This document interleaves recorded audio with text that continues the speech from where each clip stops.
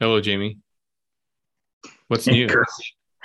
Well, I have learned for the listeners that Kurt has like a couple different ways that he gets queued up and keyed up for like each episode. And the one that I hadn't seen in a long time, but I particularly enjoy is when he kind of goes metal on me and starts to, yeah, I like a good metal song every now and then, but yeah. yeah, it's the curveballs, the the wild. You've and you were telling me in the warm up too that you almost were dabbling in, since we hadn't done an episode in a while, you were sort of thinking about our our secret other podcast of Jamie and Kurt talk about baseball. And That's right. yeah, It's a rabbit hole that yeah, but might it our might love, our love of teams that do not exist anymore and reminiscing about little league and days at the ballpark.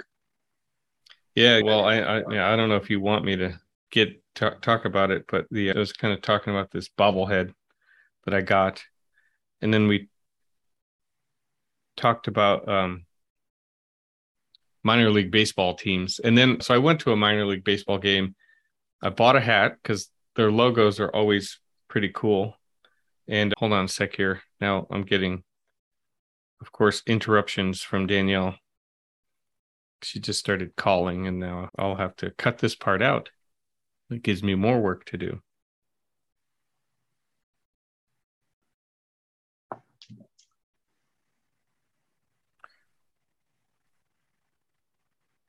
And so let's see if that You want to just start over? keeps it at bay. You okay? No, that's fine. It's like, Okay. yeah, I have to cut rhubarb out of the yard. So it's like, great. Let's talk about bobbleheads. But anyway, let's see. So I'll just start like up again and say, so I was at the Lansing Lugnuts baseball game, and we were talking about, Love lower division team names. yeah, And I mean, I don't say that like in a teasing sort of way. I just think it's just there's the level of personality and passion that both the franchises as well as the fans have for the sport and the players that are on the pitch or mm-hmm, on the baseball diamond. Or soccer feels the same way for me. We've talked about our Flint City Bucks. mm-hmm. Hey, they're in the playoffs again. Sweet, sweet. Speaking of which, but yeah, the Lugnuts, which is really cool, and cool name, cool logo. So I bought the hat. I should have brought the hat out, but and actually they're in Michigan. I think there's like the Traverse City Beach Bums or something like that. Which, so my point was, our secret podcast should probably be something like, let's start collecting all the minor league baseball hats. There's a lot. I was There's a Googling. lot. Yeah. There's Right. actually, and there's apparently the minor league teams have like these, like they had like the Latin American League or this sort of like no, it's not a doppelganger, but it's like an alternative a mascot, some of them. So Lansing Lugnuts has the Locos. I forget the full name, but basically they have another hat that you can buy that has this crazy like bird on the front. I mean, and this color scheme, like it's teal and yellow. I mean, it's this loud color scheme. And then so they have the Lugnuts hat and then the Locos. And I was like, oh my gosh, I really want this Locos hat too. But I didn't want to shell out. Well, that's what I'm saying. It's like minor league baseball and lower division soccer. And I don't mean lower as in like poor. I just mean it's not. It's minor league Yeah, it's for minor soccer. league. Minor league for soccer. Some of them have the most amazing jerseys and sort of fan experiences. I I'll share this and then we can probably get to the coffee. Or it might seem like we're totally jacked on coffee right now. But I just heard about this team. I want to say it's in England, like a lower division, but it might be Scotland. And someone was just, I haven't seen it. I need to go and find it, like an image of this, but someone was describing it as this team has a new kit, a new jersey, and they have apparently modeled it after some kind of mascot. When you said mascot, it made me think of it, that they have. And the mascot is, the way they describe it is like if like Lisa Simpson was like on like a crate, like had been melted and sort of stretched and was wearing a kilt.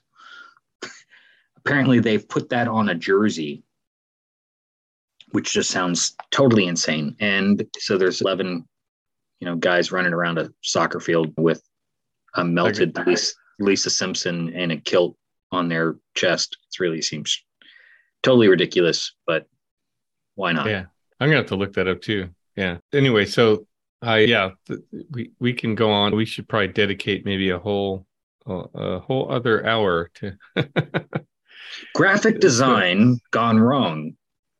Oh yeah, I believe 99% Invisible has covered stuff like that on their own. So hey, we can either recommend people to them or we can do another one ourselves.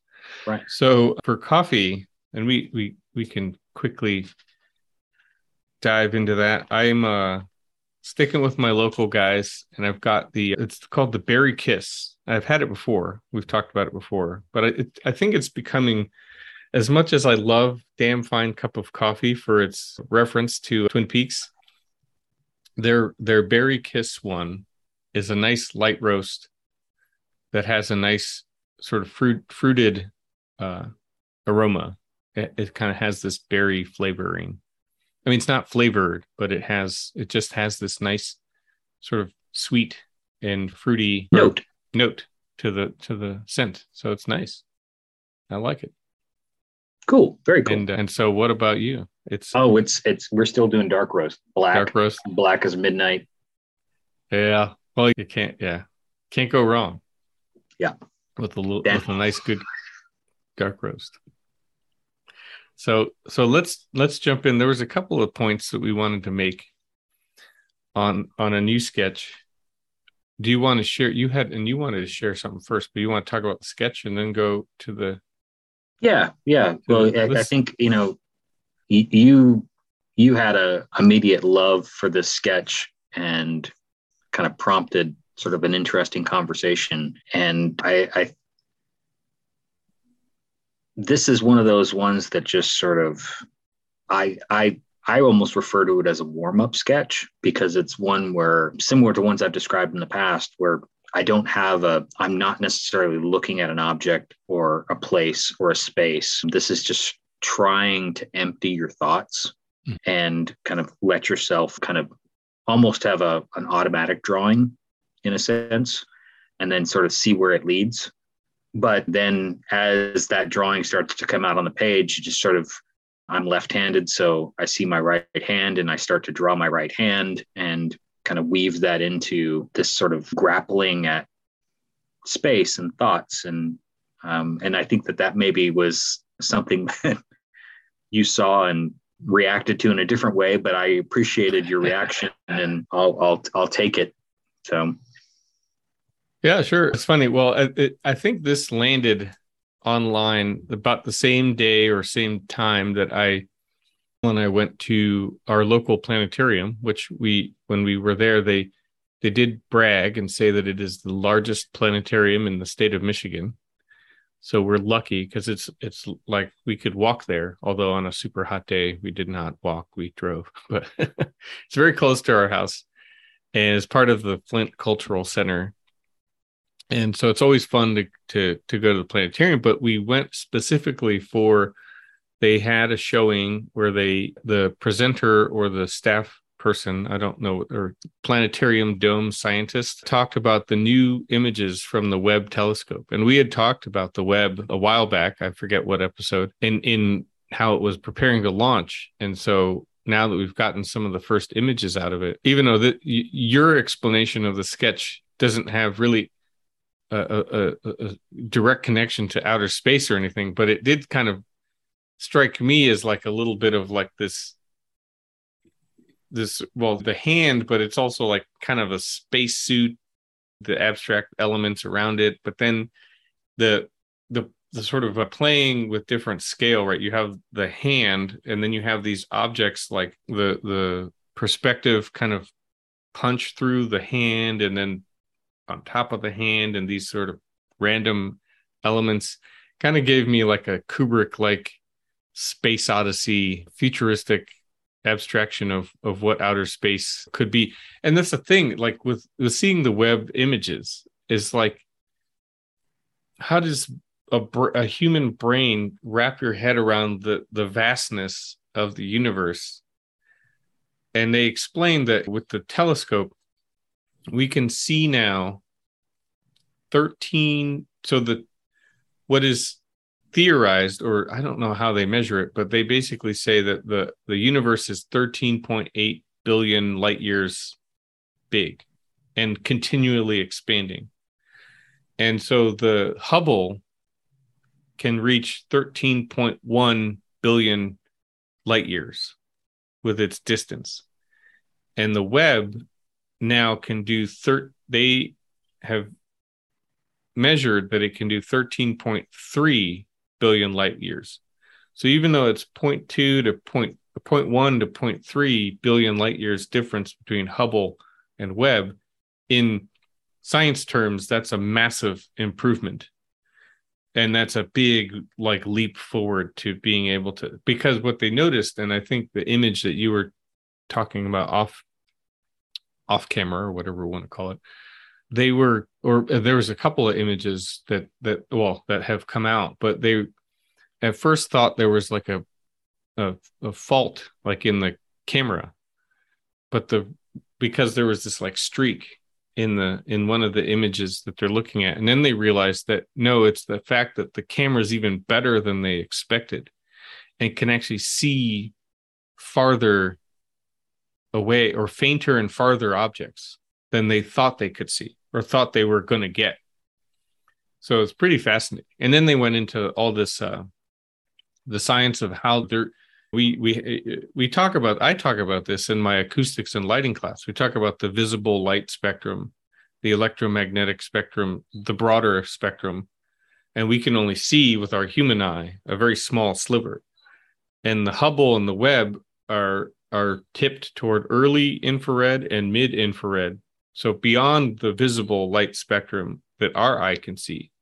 And so the images that they take, and I'm all really, so hopefully I sound as amped up as I am. This stuff is so fascinating, but they basically have to filter the images. So if we looked at the raw image, we would either see nothing or like this sort of gray splash or whatever, because our eye can't see the thing. So they cast filters on it to sort of scale it back to the RGB or the RGB, the rainbow of colors that we can see, so that we can actually assess. So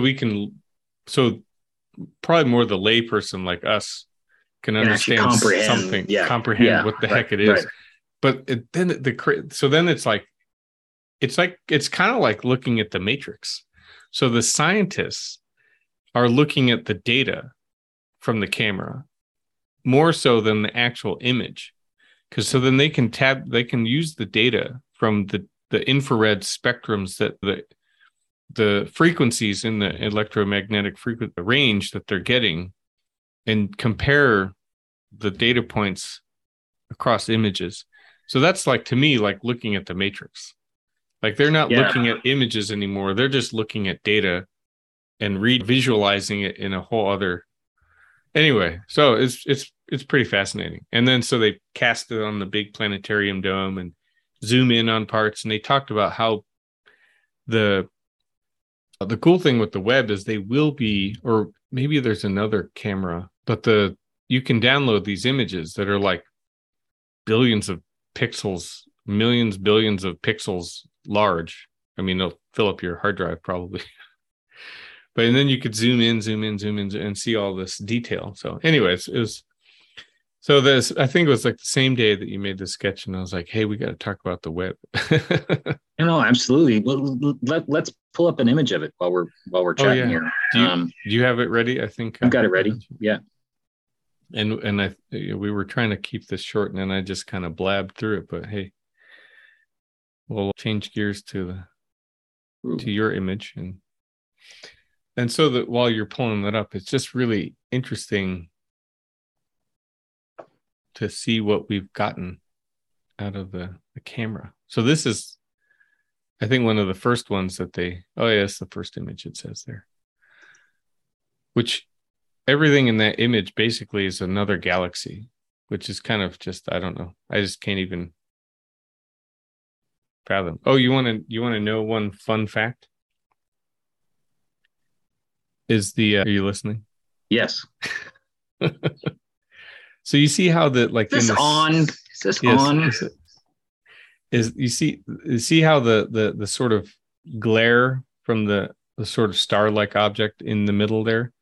Yeah, those are the ones that are closer to us. The fact that it's hexagonal is due to the shape of the mirror on Webb, right? So it's a fault, so to speak, based on how the image is being captured. So the lens, it's still a camera. It has to focus light and into the lens of the camera. And our reflector on the Webb happens to be a hexagonal sort of honeycomb construction, which then will make that sort of defect. Whereas the Hubble is squarish. So it'll be like 4 points. And so we have 6 points. So I thought that was kind of interesting. So the planetary nebula, this was cool.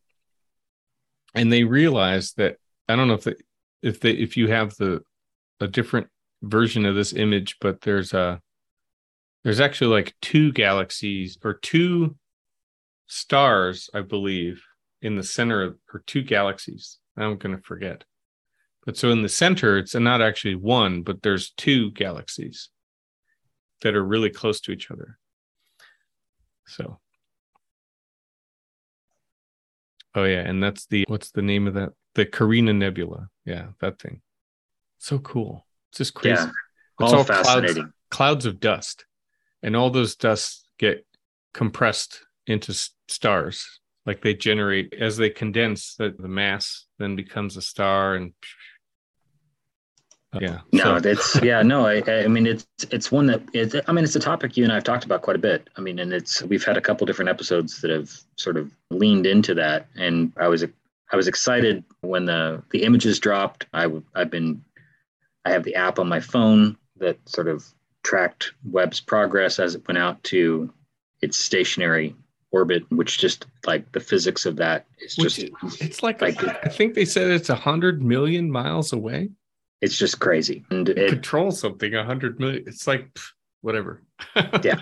Well, I mean, it's math, right? Yeah. But yeah, it's amazing. And I think I had shared, and like you said in one of those previous episodes, we were talking about it. There's a great sort of spaceman sketch when Webb launched that I had done, and we'd sort of chatted about it. But yeah, there was a moment, gosh, it's probably like 10 years ago now, where NASA had a 2-scale mock-up of the Webb telescope that they were shuttling around the US to different festivals and different events, really to celebrate what they're doing, but also sort of kind of the excitement that you were just talking about and expressing for everybody of the wonder and the imagination that sort of is involved in this for folks who these types of endeavors. I mean, it's science, it's wonder, it's creativity. And so Em and I were able to go and see that. It was actually South by Southwest Festival. They had it here in Austin, or had the Webb telescope here in Austin to kind of show it off and show the scale of it, and had a bunch of NASA scientists and engineers kind of talking to adults, kids, anybody who would listen about this amazing mission that now has been realized, and we're all getting to see the fruits of that labor, and it's pretty exciting. Yeah, we could go on, well, even what I learned in like a half an hour, but you could go on and on forever about it. Just so fascinating. But yeah, well, thanks for inspiring an interesting conversation, really. Absolutely.